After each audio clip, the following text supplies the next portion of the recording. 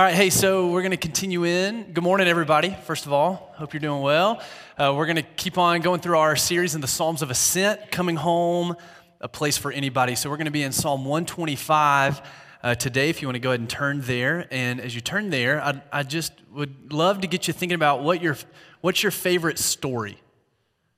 Your favorite story, whether it's a book or a movie or a podcast series or a documentary, whatever.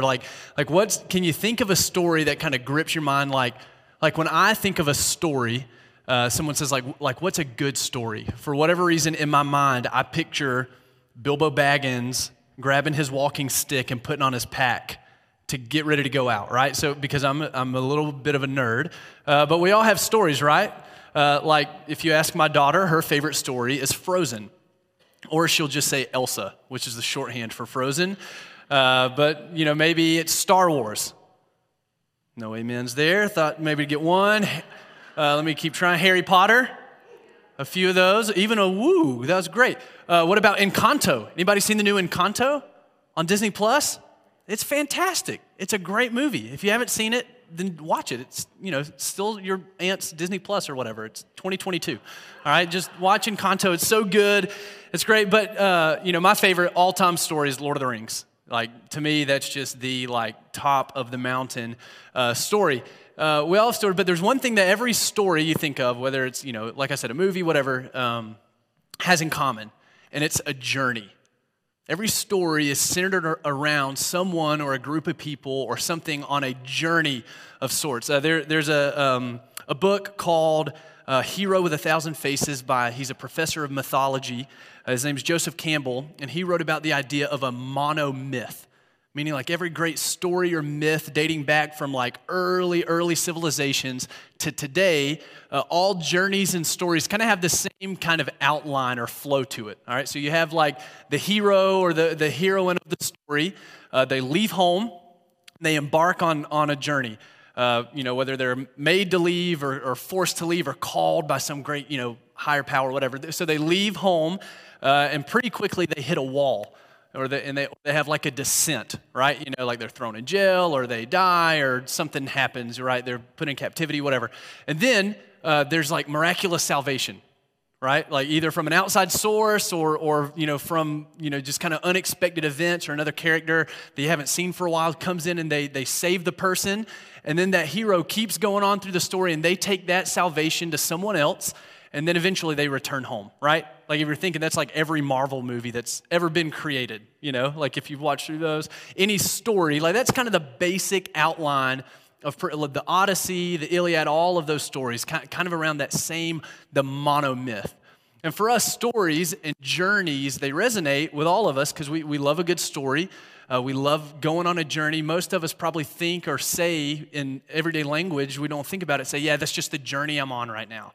Right? Or this journey of life, or I'm headed here, I'm headed in this direction, headed towards this destination. There's something in us, hardwired in us, where journey and stories and things like that make sense. And, as I was kind of giving that outline of the story, you maybe even, if you grew up in church or you're familiar with the Bible, even stories throughout the Bible are like that, right? You got a guy named Abraham who out of nowhere, God calls and he says, hey, go to this land that I'm going to show you when you get there. And then, chapters in Genesis is this journey that Abraham's on. And then he, his sons and his families go on from there. And then you have, the story of the Exodus and Moses leading out of there. And then what's interesting is that the Psalms pick up right where great stories pick up. Because the Psalms, they give, if you've ever read through them, in your Bible, you'll see that there's labeled book 1, book 2, book 3, stuff like that.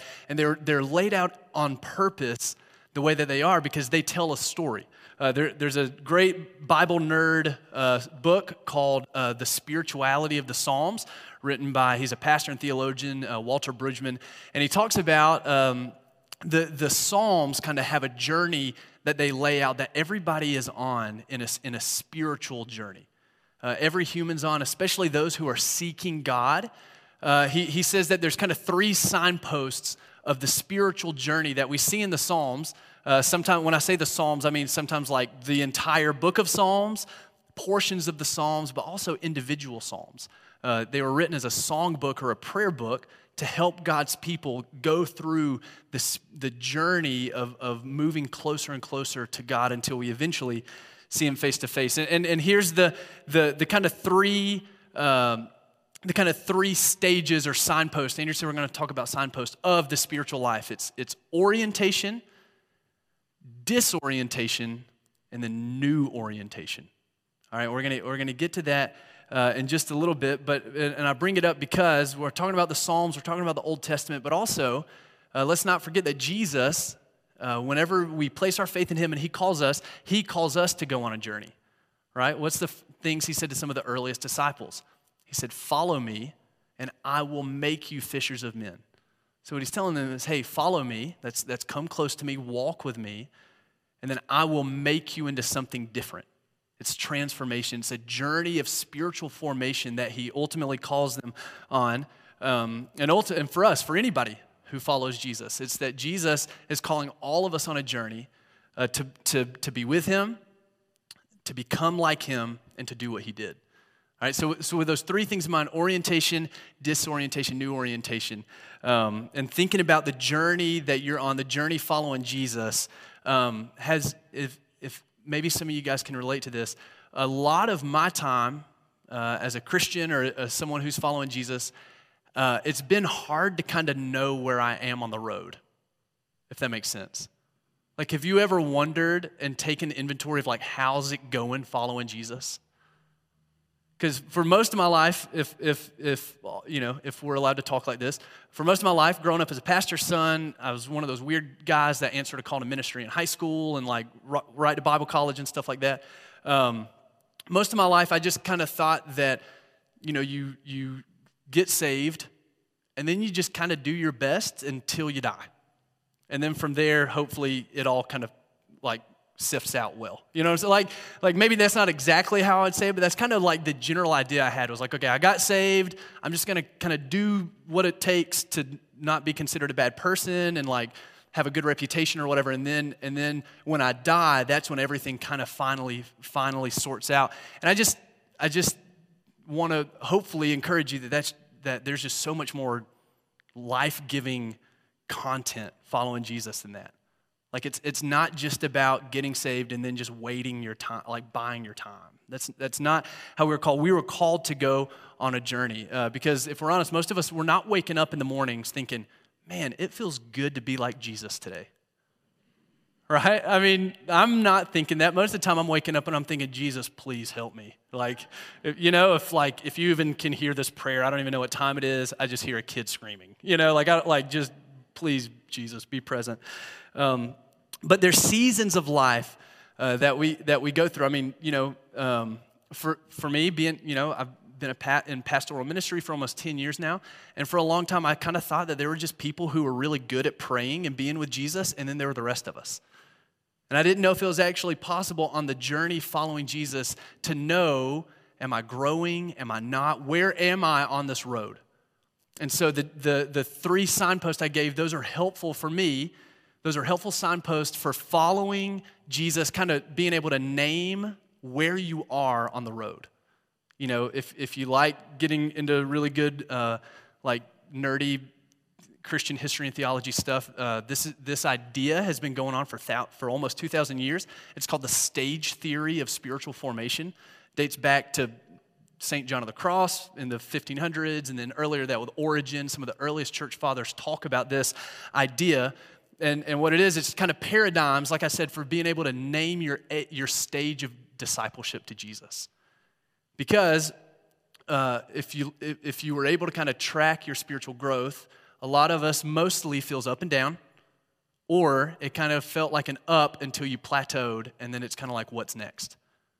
Am I just waiting until I meet Jesus face to face one day, or can there be more? And I want to encourage you as we're going through these Psalms of Ascent, as we're going through the Bible each week, that they tell a story. The Psalms do, these specific portions of Psalms where the people of Israel were going back to the temple in Jerusalem to celebrate Passover. And so they're slowly making their way back to Jerusalem and the temple where the presence of God dwelt on earth, where the God space and the human space intersected. And they make their way back there. And so the Psalms of Ascent, and this psalm specifically kind of gives us those seasons, those signposts, all right? And so talking about spiritual formation, I'm using a lot of words, but I just want to give some caveats here, okay? For all of our like goal-oriented type A personalities, there's no formula to spiritual growth. All right, so it's not like A plus B equals C. And for those of us who like to set goals and work towards them, spiritual growth is not linear, which is a huge bummer, right? Because as soon as you think you're doing well, you step in some, and this is maybe confession time, but as soon as you think you're like, I'm close to Jesus, I'm doing great, I'm in a season of whatever you want to name it, closeness or abiding or prayer or whatever, you step in some unidentified object that's mushy on the floor, and you lose your temper and get frustrated, and your 3-year-old daughter pats you on the back and says, Daddy, remember, love, joy, peace, patience. And I'm like, why did we teach you things about the Bible? This is bad for me. So I want to walk through this Psalm 125, and I want to just see if we can name, if it'll help us kind of figure out where we are in our season, in our journey, our stage of following Jesus. Okay, are we there? Everybody with me? Okay, good. All right. So let's read Psalm 125. Those who trust in the Lord are like Mount Zion, which cannot be shaken but endures forever. As the mountains surround Jerusalem, so the Lord surrounds his people, both now and forever. The scepter of the wicked will not remain over the land allotted to the righteous, for then the righteous might use their hands to do evil.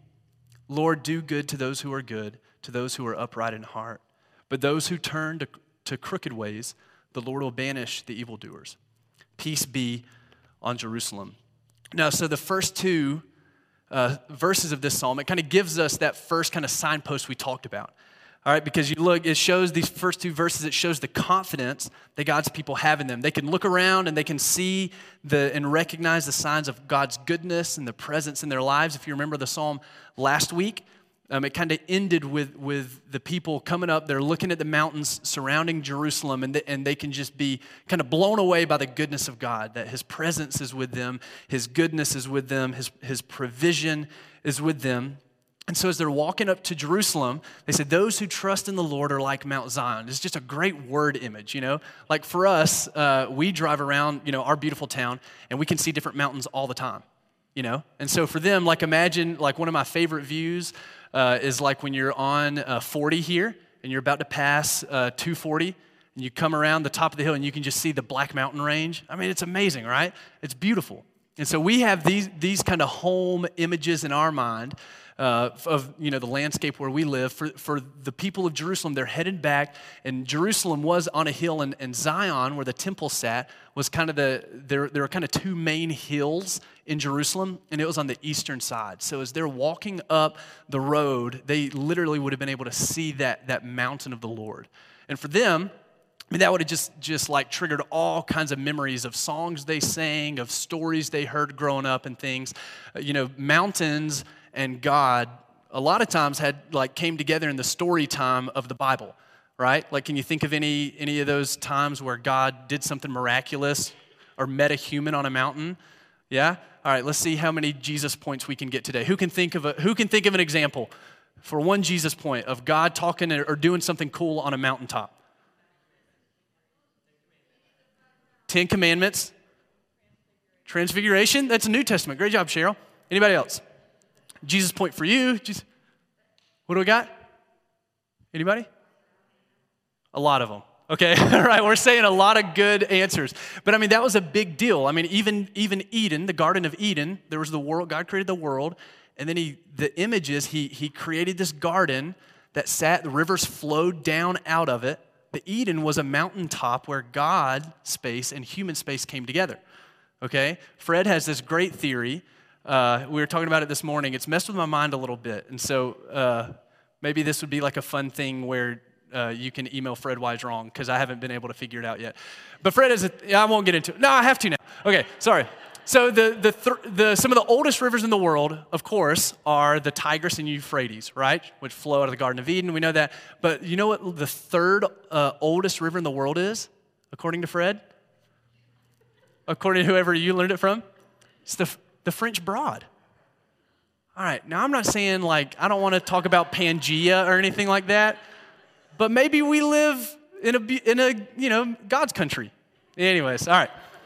Any questions, email to fred@fellowshipasheville.com. Sorry, Fred, I didn't mean to go there today. But so as they're walking up, they're seeing the mountain. Mount Zion was God's chosen hill. That's where David established his throne. It carries that picture of Mount Zion. It goes all the way through Revelation where God says he's going to establish his temple, where he's going to rule. Isaiah says that Mount Zion's the place where Yahweh, the God of Israel, dwells, and it's the place where he's king. So for the Israelites to be coming back to that place, that for them, those first two verses in Psalm 125 give us a deep sense of being oriented close to God. For them, that's what it is. That's what in our spiritual journey for us, times of orientation are when we feel close to God. That doesn't necessarily mean that like everything's going like super well. Like a lot of times we feel closest to God when we're in times of suffering and pain and hurt. We're crying out to God the most. But that could also mean that things are just kind of going well in life, and you can feel God's goodness in your heart. You can feel it. I mean, it's like the times where you can just feel close to God. So that's the definition for orientation. Those of you taking notes, my notes got out of order here. Seasons of orientation are where we feel close to God, where we can accurately say that our burden in life is the same burden as Jesus, that it's light. And that it's, I heard someone use this phrase to describe a season of feeling close to God, and it's the phrase non-anxious.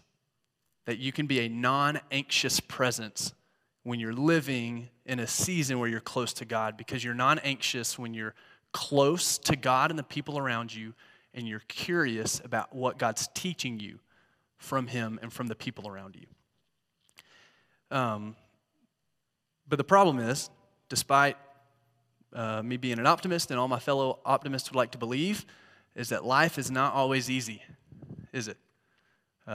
It seems like we have phrases about how good things come to pass, right? Nothing good ever lasts, right? We're familiar with this idea of life, of journey of life, is that there are times of orientation where, like I said, no matter what life circumstances, good or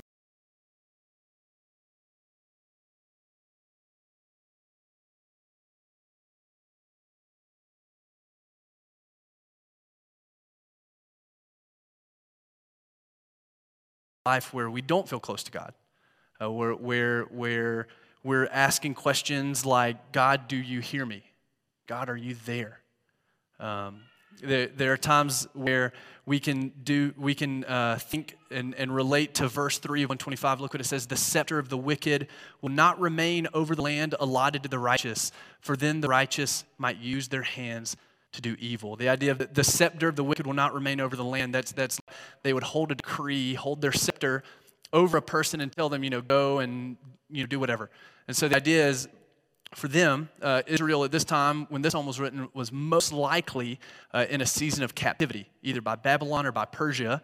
And so as they're walking into Jerusalem, they're seeing, little like army outposts or tax collectors taking their money that they farmed on their ancestral land and being sent back to this evil empire, as the way that they saw it. And so as they're walking, and they say, so they would have felt a time of disorientation, a time where they wonder, like, God, is it always going to be like this? Like if you've read the Psalms, you hear questions like this a lot, like why do the wicked flourish?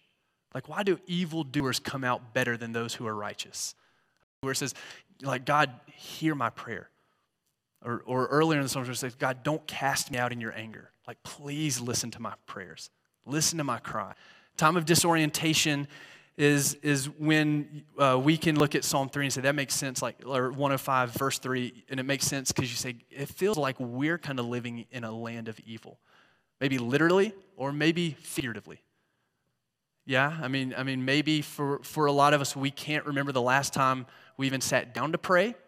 And that's not to shame you, because there's seasons of life where we sit down to pray and we feel like it's not even making it through the ceiling. But we know, nonetheless, that God is there, and and we push through and we seek him. St. John of the Cross, he wrote a poem. It's very long. It's been translated a lot. He wrote it in the 1500s, but it's called The Dark Night of the Soul. It's the idea that, man, I felt close to God. I felt his presence and his goodness. I felt like I could pray, and I was just like sitting in the room talking to him. And then next thing I know now, it's like, God, where are you? Like, are you there? It's spiritual dry. I heard somebody call it spiritual dizziness, and that feels really accurate sometimes. And maybe this is time where life can be hitting really hard and bad, or life can be really good, right? Jesus warned about that, right? What happens if you gain the whole world but lose your soul? And maybe for us, we're saying, God, I'm not choosing those things. God, I've got everything I need, and I don't think I've lost my soul, but it sure does feel dry. It feels like a desert. It feels like evil is going to win, right? Even in just my felt experience internally right now. Like, why is this happening to me? Why can't I shake this addiction? Why am I still doing blank when I hate it so much and it makes me feel terrible? For me, just very simply, a lot of times this is just staying up too late and not turning off Seinfeld and going to bed early so I can be a functioning human being in the morning, right? It doesn't even have to be some kind of heinous evil. It can just be simply just decisions that we've made that's taken us there. There are kind of two guys I think of that have experienced disorientation in different seasons of life. There's one in Acts, a guy named Stephen, where he preaches, and they take him and they stone him, right? Talk about like tough situation, tough going. As he's being stoned to death, what happens? The heavens open up and he sees Jesus, right? And he cries out. But then you get another guy, Nebuchadnezzar in Daniel chapter 4, where things couldn't be going better, right? And he's standing on top of his palace, and even though he was warned against, he stands on top of his palace like, look at this kingdom that I've done. I made this. I built this. Good job, me. And he gets turned into a beast, and he eats the dew of the grass and eats grass for 7 years, which is crazy, right? But talk about disorientation. What's less human than becoming a beast, right? So we have these seasons, we have orientation, and I bring up those two illustrations to say that life circumstances are not, just kind of to reiterate the idea of spiritual growth and journeying, following Jesus isn't linear, right? And it's not dependent on life circumstances. But the question becomes, so if you're in a season of disorientation, the question becomes, what or who are we going to orient our lives around? Notice in verse 4 and 5, it says, Lord, do good to those who are good, to those who are upright in heart, but those who turn to crooked ways, the Lord will banish with the evildoers. Now, it gives kind of two different options, two paths that we all face, right? When we're in times of disorientation or even times of orientation. Are we going to choose to orient our lives to journey the road of Jesus, the way of Jesus, or any other way? Whatever you call it, the world, sin, flesh, whatever you want to call it. But those are the orientations that we're given. That's what we get. In Galatians, Paul talks about reaping what we sow. And there's kind of this like law of the universe that God put into order that, nowadays we have no regard for spiritual definitions and we just call it karma, whatever. But we say, hey, you reap what you sow, right? Paul says that. Paul says in Galatians 6, he says that those who sow in the flesh reap in the flesh. Those who sow in the Spirit will reap righteousness and peace, right? And so we all have an opportunity all the time to choose God or to choose anything else, even ourselves.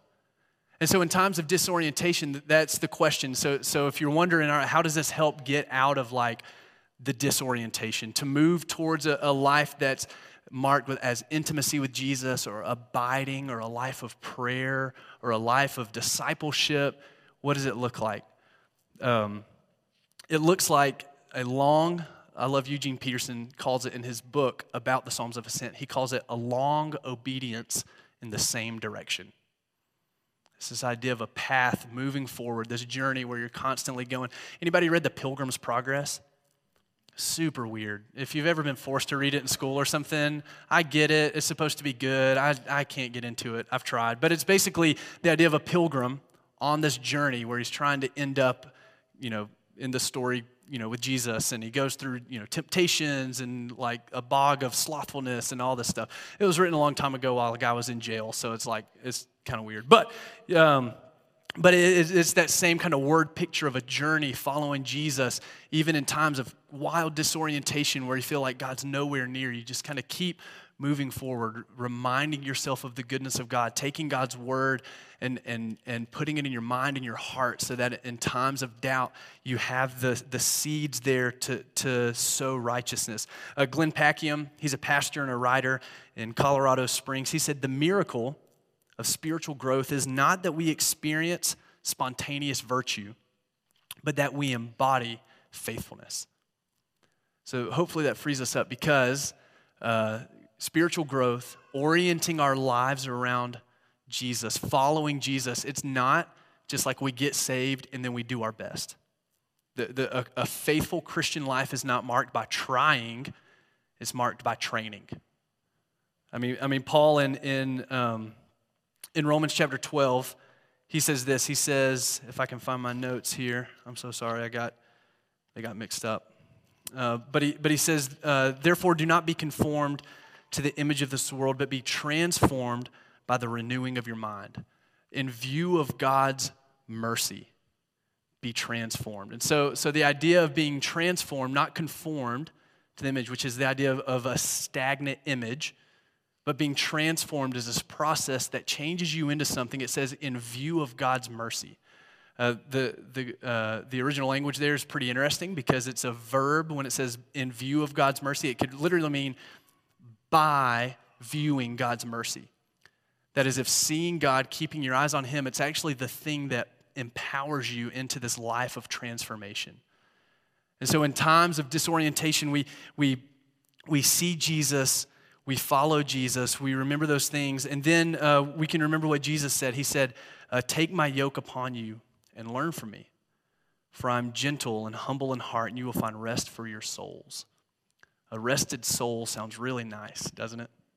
Like, that sounds really nice. The word picture there, when Jesus said to take my yoke upon you, whenever they would plow a field, there would be 2 oxen there.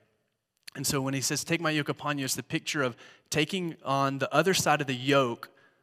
So whenever they had a new ox come, they would put it on the same yoke as an experienced ox who knew the lay of the land, who knew the right way to go, to look out for that big stone that maybe the farmer doesn't see or whatever. And so the word picture, when Jesus says, take my yoke upon you, it's us standing beside Jesus with his yoke on our backs. And so when you look through the Gospels, you look through the way that Jesus lived, the way that he grew spiritually and sought spiritual growth.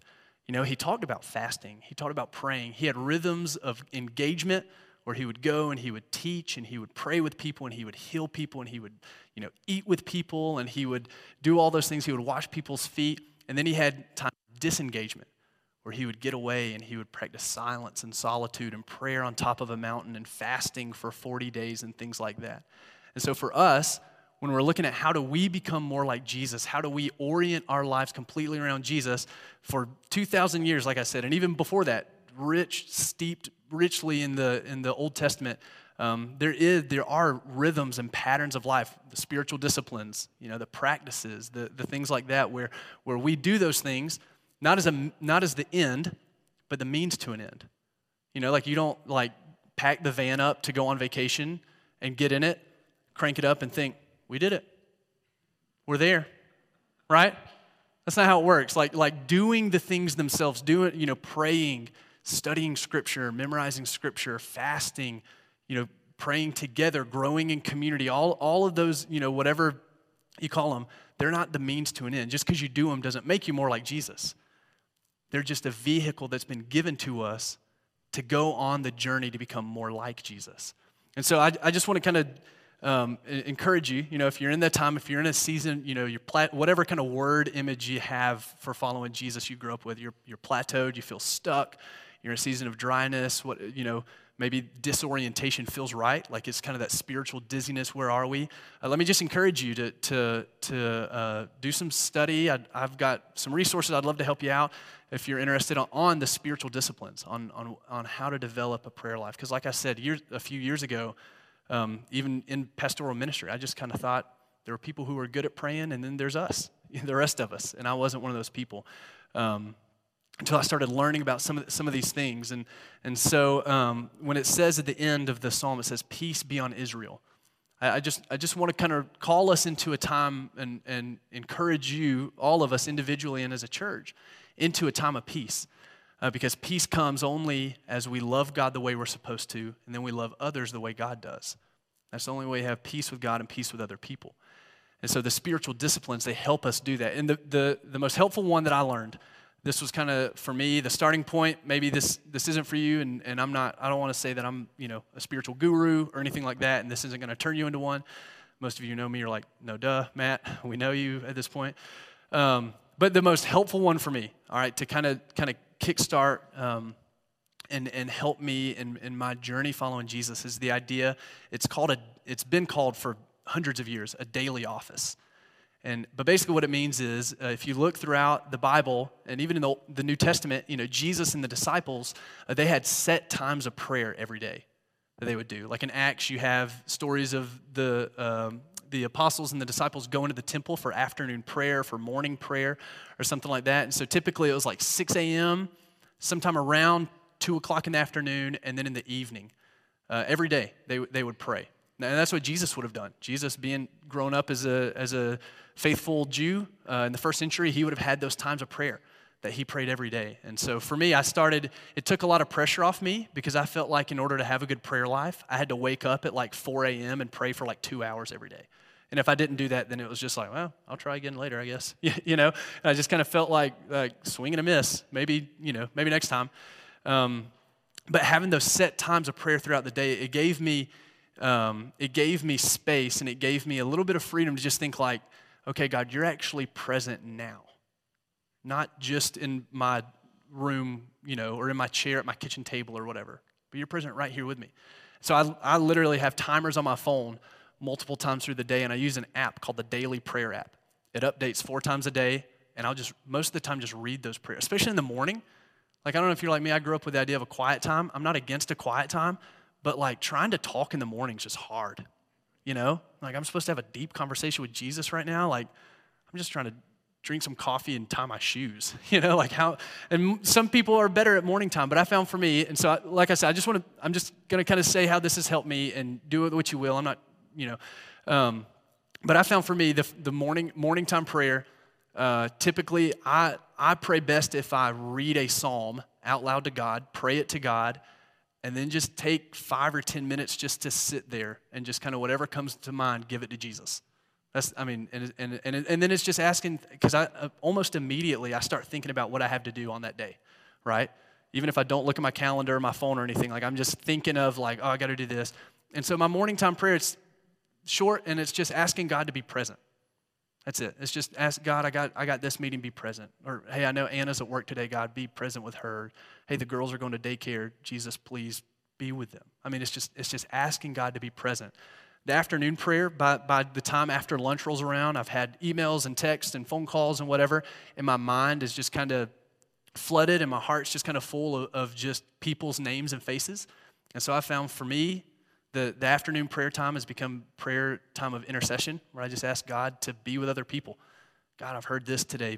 Do that. That's when I got my little prayer list, and I'm writing it out in 5-10 minutes. But just recognizing God's presence, talking to Him through the day. And then for me, my time of prayer in the evenings has been what you call, like if you grew up in the little more charismatic vein, you'll be more familiar with this term. But the term, like I found my evening time, a lot of times like prayer of contending. Like, hey God, you said this, but like here's the world that I live in. If you don't do something, it's not going to happen, right?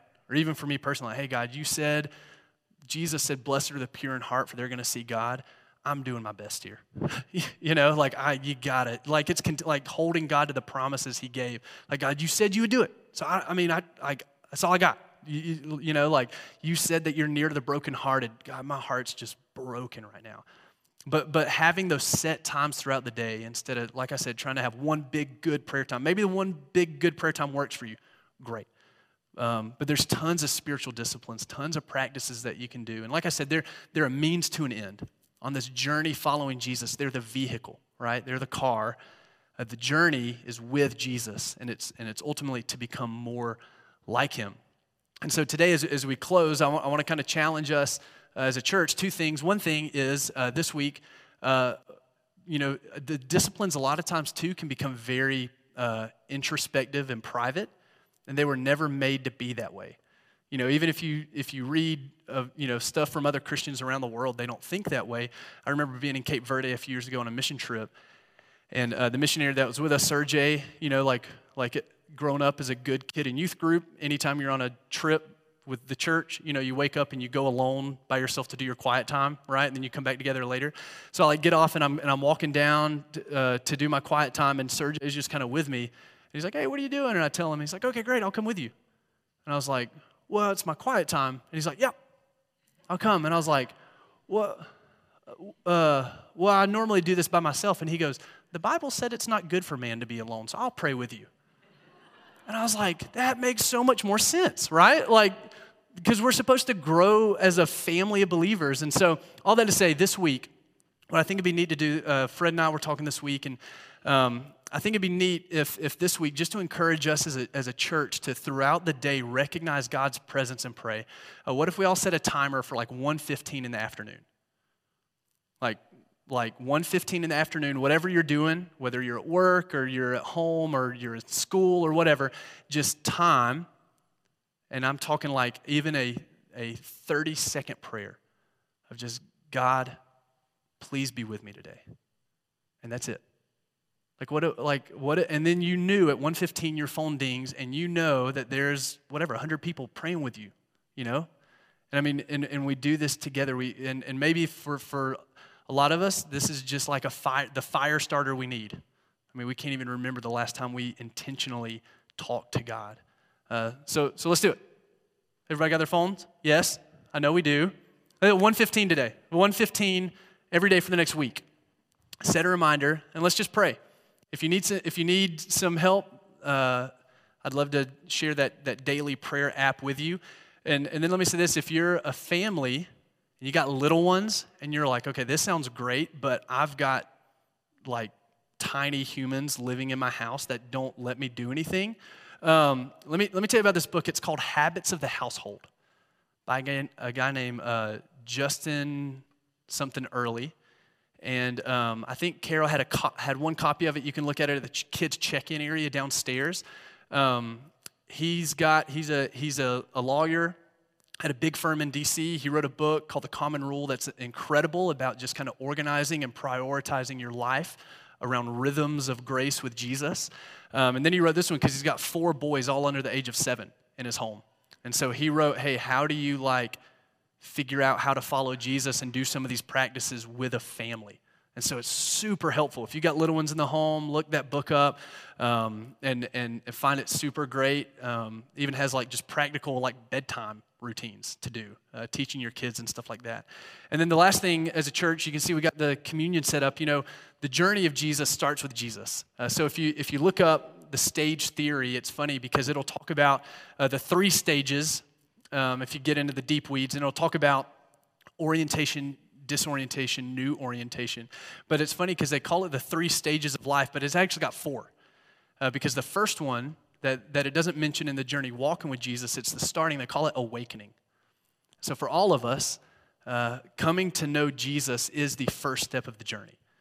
And for all of us who know Jesus, coming and doing things like coming to church, praying, taking the Lord's Supper, it's a way to come back to Jesus and remind what he's done. The Lord's Supper, it's a little bit directional since we're talking about the journey and signposts and stuff. Taking the Lord's Supper, taking communion, it's a time where we look back and we remember what Jesus did for us by dying for our sins and then raising from the grave. And it's a time to look up, recognizing that Jesus, Hebrews says that Jesus is in heaven as our ultimate final sacrifice. We sang earlier, the Lamb who takes away our sins. And then it's a time to look around, to look at each other. By the blood of Jesus, we're all brought into this family. We're all called to do this together, to walk and grow in Christ-likeness and spiritual growth, maturity, whatever you want to call it. We're called to do it together. And then ultimately we look forward because we think about the day when Jesus comes and makes all things new and we have the marriage supper of the Lamb. We hold a feast celebrating King Jesus coming and making all wrong things right ultimately. And so what we'll do in just a minute, they're going to play some music. I'm going to pray for us. And then as you need to, as you think about what Jesus has done for us, how he's called us, maybe right now is a good time just to do some internal thinking and processing and think, man, this is the season I'm in. I'm in a deep season of deep disorientation. I can't remember the last time God heard my prayer, or if he does, I don't know. And we'd love to pray for you, with you. Our prayer ministry is in the back, or we've got pastors, staff, elders would love to pray with you if you need to talk through some of this and pray through some of this. Or you can email us, prayer@fellowshipasheville.com. We'd love to pray with you there. But let me pray for us, and then as you need, come up, grab the elements. You can sit back down, and then I'll walk us through it. Father, thank you ultimately for awakening our souls, for calling us to follow you. God, right now we're in this room, we're probably all across the board feeling close to you, feeling far from you, knowing that you're there but not feeling it. God, maybe we're in a time where this morning, before we came to church, we woke up and thought, man, it's time for me to follow Jesus, to get back on the horse, to get back on the road, get back in the car, whatever it is, God, and come towards you, and we're finding our new orientation around you. But Father, we know that ultimately this begins, this life of faith, this journey, this pilgrimage, this voyage that we're on begins with Jesus, and it ends with Jesus. And all along the road, we know Jesus is with us. So thank you for sending him. Jesus, thank you for sacrificing yourself, for making all things new and calling us into a life of newness. We love you. In the name of Jesus, we pray. Amen.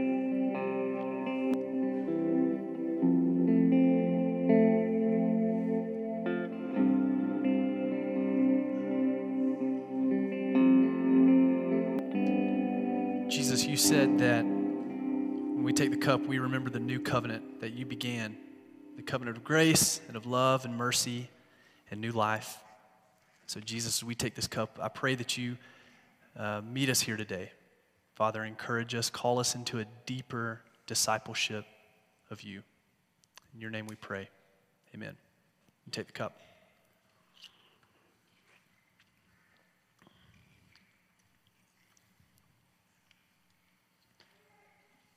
Jesus, you said that your body was broken for us. We know that by your wounds we've been healed. By your blood we have been made clean. Your body broken for us to make for yourself one body across generations around the globe and forevermore. In your name we pray. Amen.